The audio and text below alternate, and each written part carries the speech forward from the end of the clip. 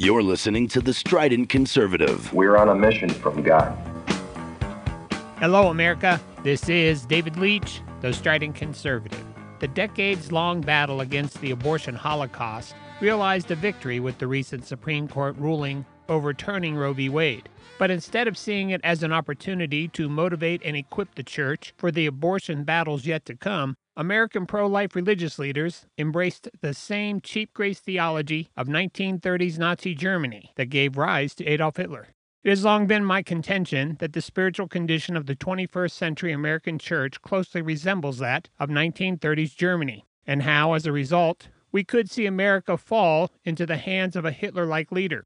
Signs of this reality began when Obama was president, but it became glaringly clear with the undying and unconditional worship of Donald Trump by the cheap grace evangelical community. The church in 1930s Germany was a house divided, with one side preaching an anything-goes abuse of God's grace, and the other side preaching that salvation was based on the law and good works.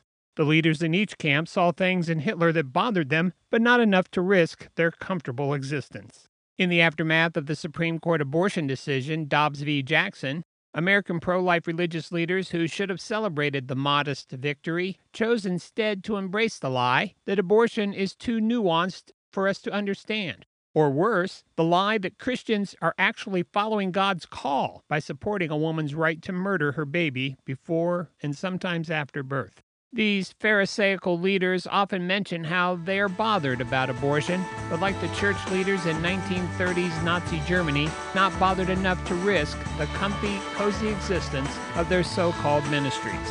I've written a lot more about this on my website. If you'd like to check it out and let me know what you think, visit stridentconservative.com.